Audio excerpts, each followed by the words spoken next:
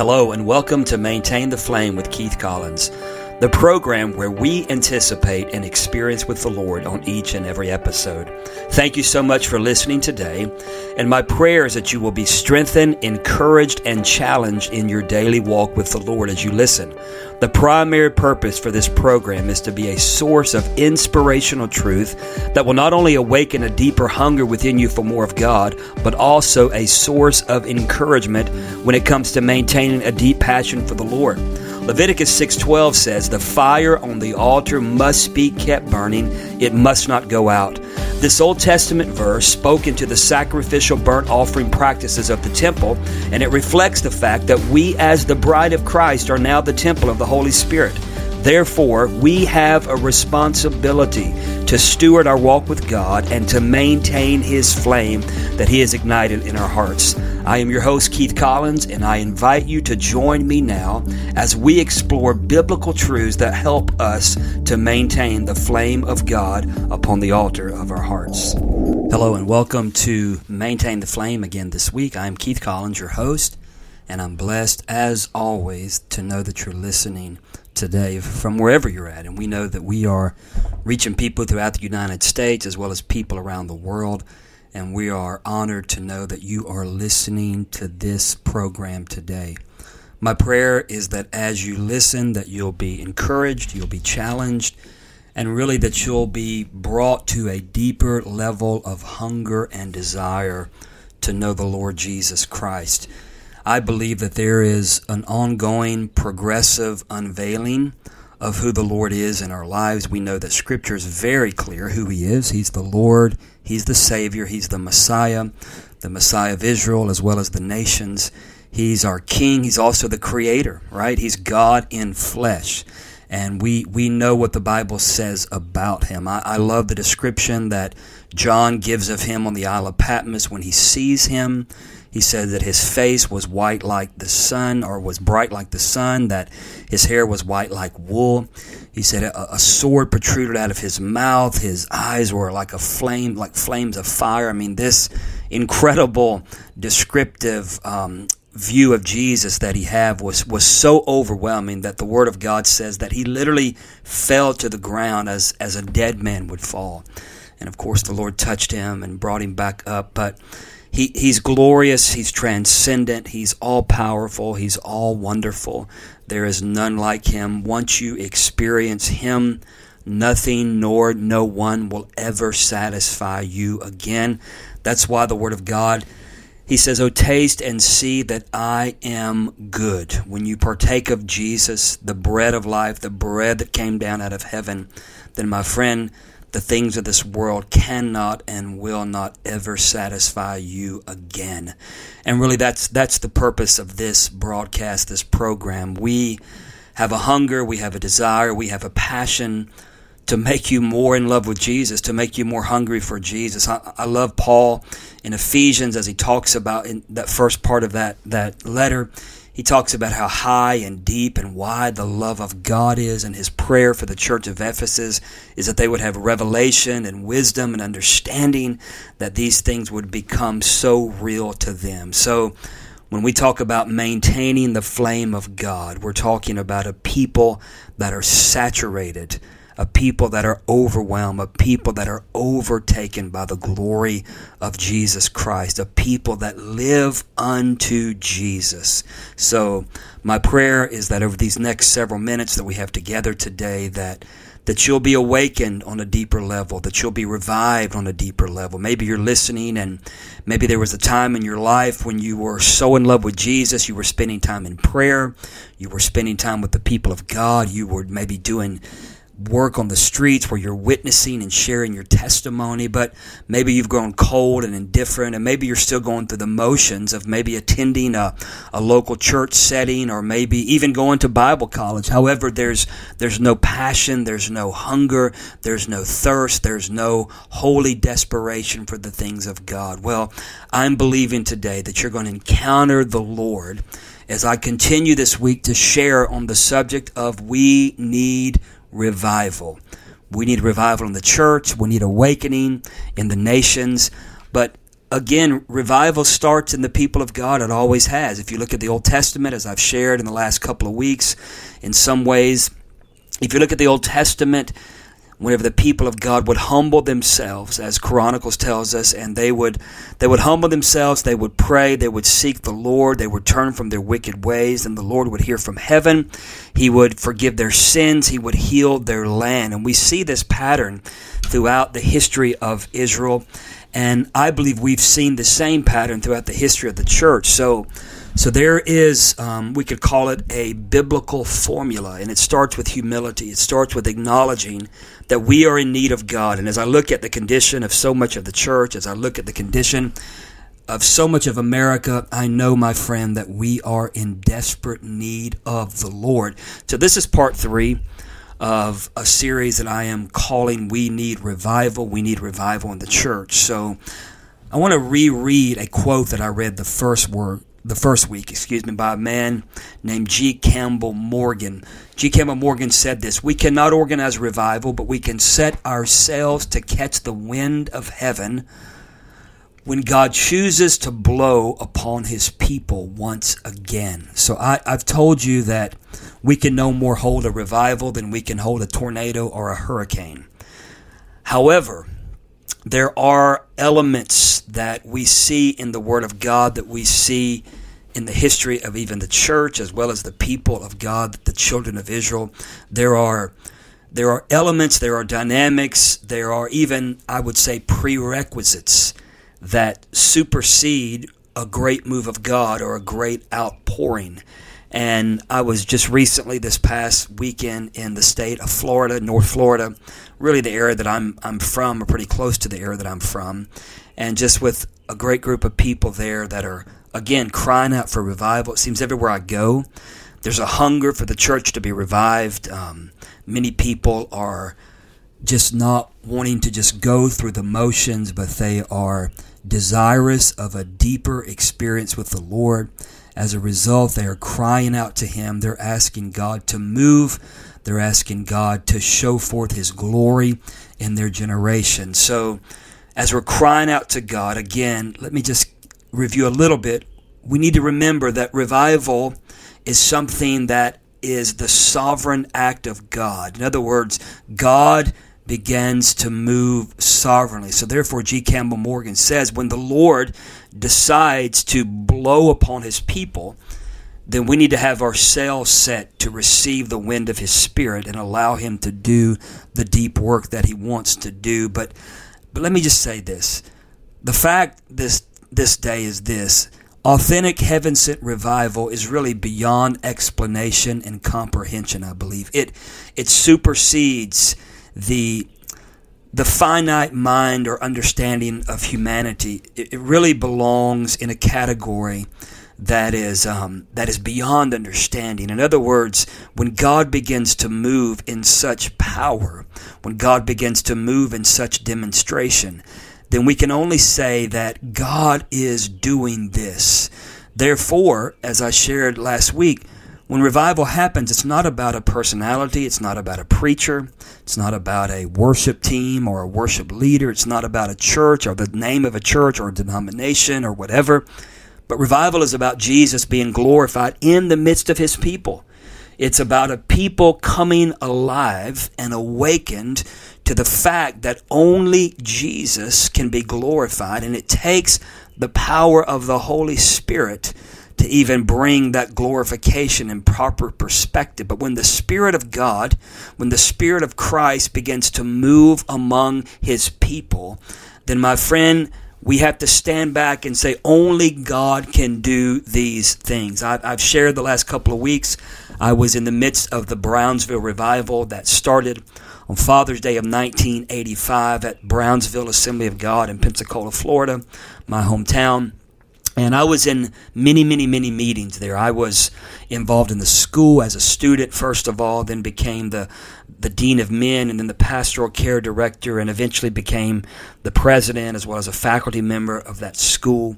And it was an amazing, amazing time. Again, we saw over 3 million people come from around the world, and night after night, people getting radically set free from sin, from Satan, and from self.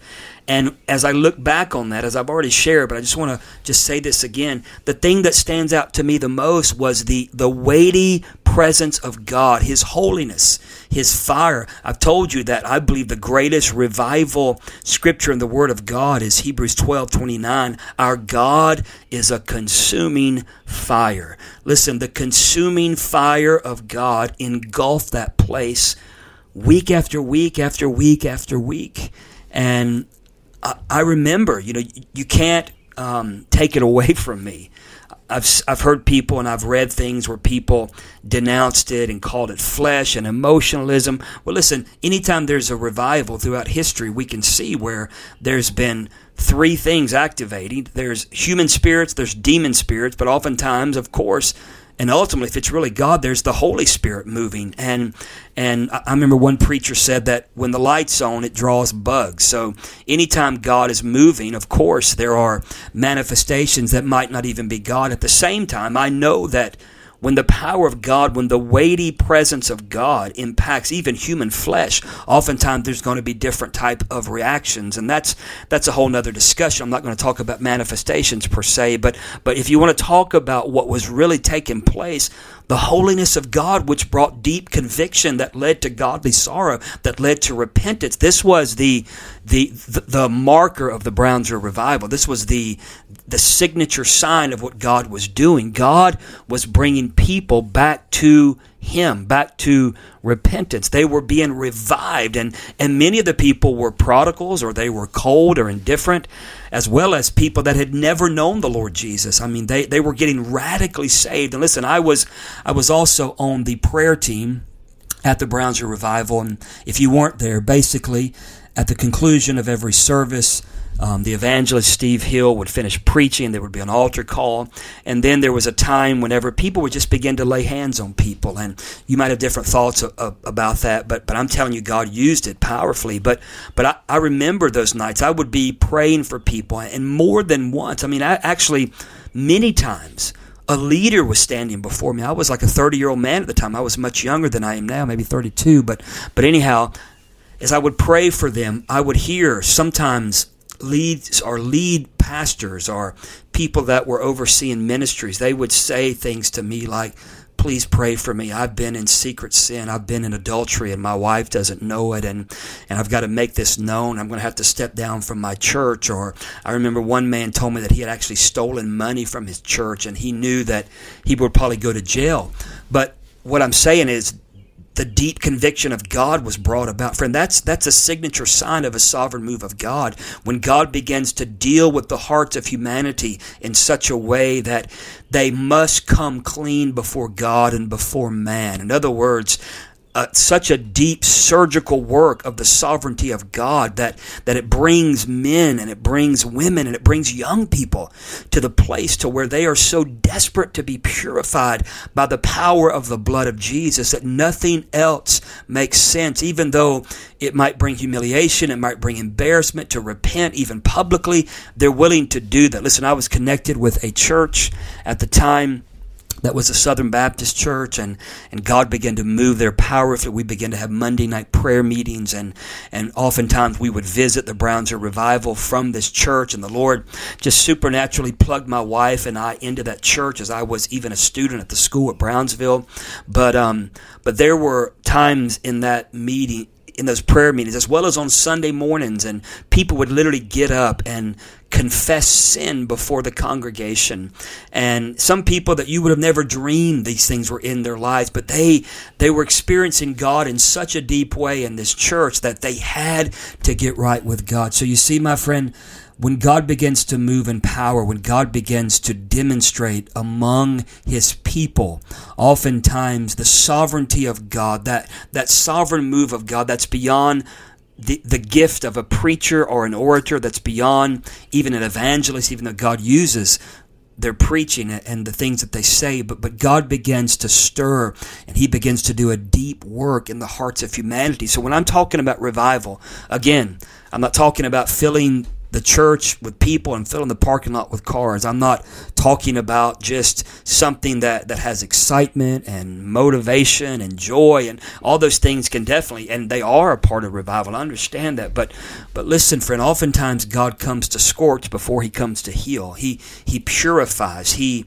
allows His fire to burn in such a way that it burns away all the impurity. It burns away the dross. It causes those things not of God to rise to the surface, and as a result, we must deal with them. So, listen, with that being a reality, the focus in revival must continually stay upon the Lord. Why?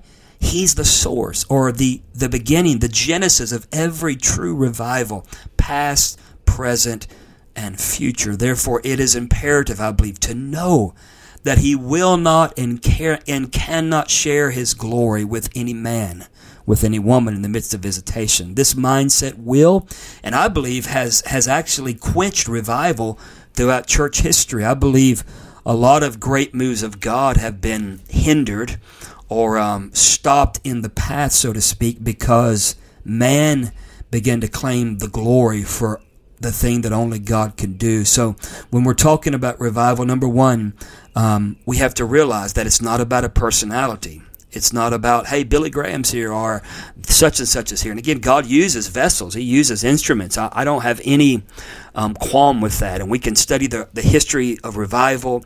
We'll see the Evan Roberts in the Welsh revival. We'll see the Duncan Campbell in the Hebrides revival, 1949. We see William Seymour, 1906 through 1909, in the Azusa Street revival. We see Charles Finney back in the 1800s, the First Great Awakening. We see Jonathan Edwards, the Second Great Awakening with Finney, the First Great Awakening, men like Jonathan Edwards. So God definitely uses instruments. However, no human, no man or woman can bring about such a sovereign move of God. They can be faithful to pray, to live in purity, and to preach the truth of the gospel, but only God can demonstrate through supernatural means what it means to send revival and to really bring about restoration and revivification or revival to His people. I like the definition of Webster's dictionary when it talks about revival. Listen to what it says. It says it's a return or recovery to life from death. A return or recall to activity from a state of languor. Return or recovery from a state of neglect, and a renew and more active attention to religion, an awakening of men to their spiritual concerns. So I believe Webster does a pretty good job bringing definition to the word revival. In other words, revival, revival understands, or the term of revival and the meaning for revival and the purpose for the revival simply says that men are sleeping along the way, that the church is in a place of languor, it's in a place of apathy, it's in a place of lethargy, and there's a spiritual dormancy that's come over the church, and as a result, there is a great need for a move of God. That's why, as I've told you last week I said, the reason that the awakenings in America, one in the 1700s in the colonies, and then one in the 1800s in the northeast part of America primarily, the reason that these are called awakenings is because the church was in a place of spiritual slumber, in spiritual sleep as to the things of God. And I believe as we look at so much of the church around the world, the church in America, the church in the western part of civilization right now, as we look, and even other parts of the world, we can see that there is a dullness, there's a sleepiness that has come upon the church. So when we're calling for revival, again, it's important that we understand what we're praying for. I actually, oftentimes when I teach on revival, I ask the question, do you really want revival? Do you really? Because revival comes to upturn our carts of religion. Revival comes, as Jesus did, to clean out the temple and the money changers and all the corruption and all the vileness and all the hypocrisy and all the things that are grieving the heart of God. It's not just a soothing thing, even though God can bring all that. But the reality is revival, I'll say it this way, is a rebuke to the state of the church. It was a rebuke to the state of Israel. God would allow Israel to even be overtaken by wicked kings oftentimes, and He would even strengthen those wicked kings to bring judgment against the people, because the judgment of God would bring repentance. It would bring the people of Israel to a place of crying out to God and deep humility. God would send prophetic voices, a picture again of God being jealous for his own glory, which he's allowed to be because of who he is in the midst of Israel. And God would use these men as thundering rods, as firebrands, to come and burn among the people. As a result, we see a pattern where Israel would tear down idols. They would humble themselves. They would repent. They would cry out to God. Unfortunately, the pattern oftentimes was to go back into sin, back into idolatry, which is the same situation for the church. And I know there's different thoughts about that, but I am convinced that there is a place in God. In other words, Keith Collins, myself, I don't have to wait for the rest of the church to wake up for me to be revived. So revival starts in the heart of an individual, maybe a small group of people. The seedbed of every great move of God, I shared this yesterday in Florida, the seedbed of every great move of God is someone somewhere, some group of people somewhere that have humbled themselves and that have entered into the heart of God through true intercession, and they begin to feel what God is feeling, and as a result, they begin to cry out for change in their generation. And friend, we are there right now. You see, revival consists of more than big meetings, religious excitement, a quickening of the saints, or a harvest of souls. One or more of these can happen without true revival, but authentic revival, I believe, produces all of those things and even much more. Listen to what Vance Havner says as he defines revival. Vance Havner said, "Revival is a work of God's Spirit among His own people. What we call revival is simply New Testament Christianity, the saints getting back to normal." Revival restores relationship with Jesus. What does that mean? Only Jesus satisfies a revived saint. Only Jesus satisfies a revived church. When a church is in lethargy and compromise and carnality, then they can feast on the perverted things of this world. They can talk like the world. They can listen to and watch what the world listens to and watches. They can fellowship with the spirit of this age, and it doesn't grieve them. They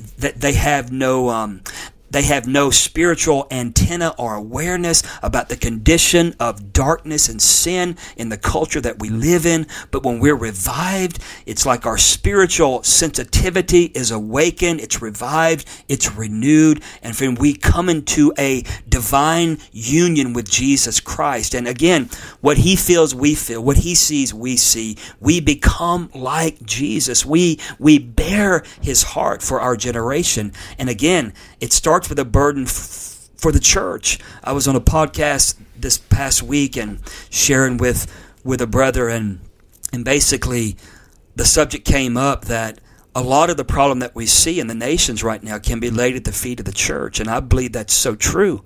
When the church becomes so much like the world that the world looks at us and says they're as bad as we are, why should we want anything to do with them? Friend, there's an issue there. The church has to be revived. The repentance, the humility, the brokenness, the contrition must start at the church. You see, we're crying out for revival. Revival is like this divine intervention in the normal course of spiritual thing. It is literally God revealing Himself to His church, to His people, in His awesome holiness and power and demonstration. On one level, really, revival is a source of glorious joy due to what it brings and produces. However, and again, we need to understand this when we're praying for revival, it is also a rebuke to the condition of those who claim to be followers of Jesus, yet live in coldness, indifference, compromise, and sin. I've got a dear friend, Dr. Michael Brown, that we've been connected for well over 2 decades and have traveled some together and worked at a ministry together a few different times. But he always talks about the fact that the church does not just need an awakening or a revival, but the church needs a rude awakening, and that's intense. But listen, revival can be a rude awakening. It awakens us. It ajars us, and we acknowledge, oh my goodness, we are asleep and didn't even know it. Keith Green wrote a song years ago, the late Keith Green, that was called "Asleep in the Light." There are many people that are asleep with truth. They have come through an experience where maybe they knew God and walked with God, but now they have fallen asleep even in the light, even with the Word of God, even with proper tenets of the faith, but they have become dull. They have become spiritually anemic and emaciated, and there's no power, there's no life, there's no passion, there's no holiness, there's no prayer and intercession, there's no evangelism, there's no missionary work. Friend, that is not who the church is called to be. We are to be the ambassadors of Jesus Christ in the generation that we live in. We are the only hope for a dying world. Therefore, we need revival. You need revival. Keith Collins needs revival. You see, revival in its proper form, it is such a manifest working of God alone that human, I believe, personalities are overshadowed and human programs are abandoned. I've seen that God can do more in true revival in the matter of a day than we can do in 10 years through human ingenuity, human programs, and human ability. Revival is literally, it's like man retiring into the background because God has fully taken the platform. He's taken the stage of the church. He's taken the life of the church, and he begins to pulsate his purposes through the people of God. You see, revival, I believe, is what the church experiences first, and then evangelism is what we engage in, and then we make disciple. You see, revival will always vitalize God's people. But I'm going to tell you this as I close, it's not always welcome. For many, the price is too high. However, there is no cheap ticket to real revival. It requires an all-out repudiation of self-satisfied complacency, which I believe plagues many in the church, many in the religious world in the hour that we live in. You see, revival turns careless living into vital concern, self-indulgence into self-denial, and carnality and the love of this world into holiness and a passion for the heart of God. Yet revival is not some miraculous thing that just falls on people out of the sky, but revival is always anchored in a people that give themselves to repentance, to prayer, to desperation, to Romans 8, where groaning sometimes cannot be uttered as we feel the weight of God for a backslidden church and a dying generation and a dying world. You see, my friend, there's no shortcut to revival. As I close today, I want to encourage you, call out to God. You see, salvation is paid in full by the blood of Jesus. I understand that. However, the glory of God in the midst of revival will cost you. You've got to be fastened firmly to the cross to even pray effectively for true revival. And as we are sharing on the subject over this course of a few weeks, this is a heavenly, eternal subject. And to be honest with you, I don't really feel qualified. I don't believe anybody that really knows the Lord on any level feels qualified to effectively discuss this subject. I don't feel totally qualified. However, I have experienced it, and I know what it is to walk in the revelation, the progressive revelation of the holiness of Jesus. And friend, I don't ever want to leave it. And as I come to the end of this program today, I believe the Lord is dealing with several hearts that are listening to this. Friend, get along with God. Seek His face. Be willing to lay aside everything that would hinder what God wants to do in your life. Revival will start with you. Personal revival always supersedes corporate revival. And as God is dealing with hearts everywhere around the world, around America that are listening to this program today, my friend, I challenge you, I charge you as someone who loves the body of Christ. Get along with the Lord today. Seek His face while He may be found. If you seek Him, He says, you will find Him. Thank you for listening today. We so appreciate it. And you can find us on the internet at keith-collins.org. You can also find us at impactgf.org.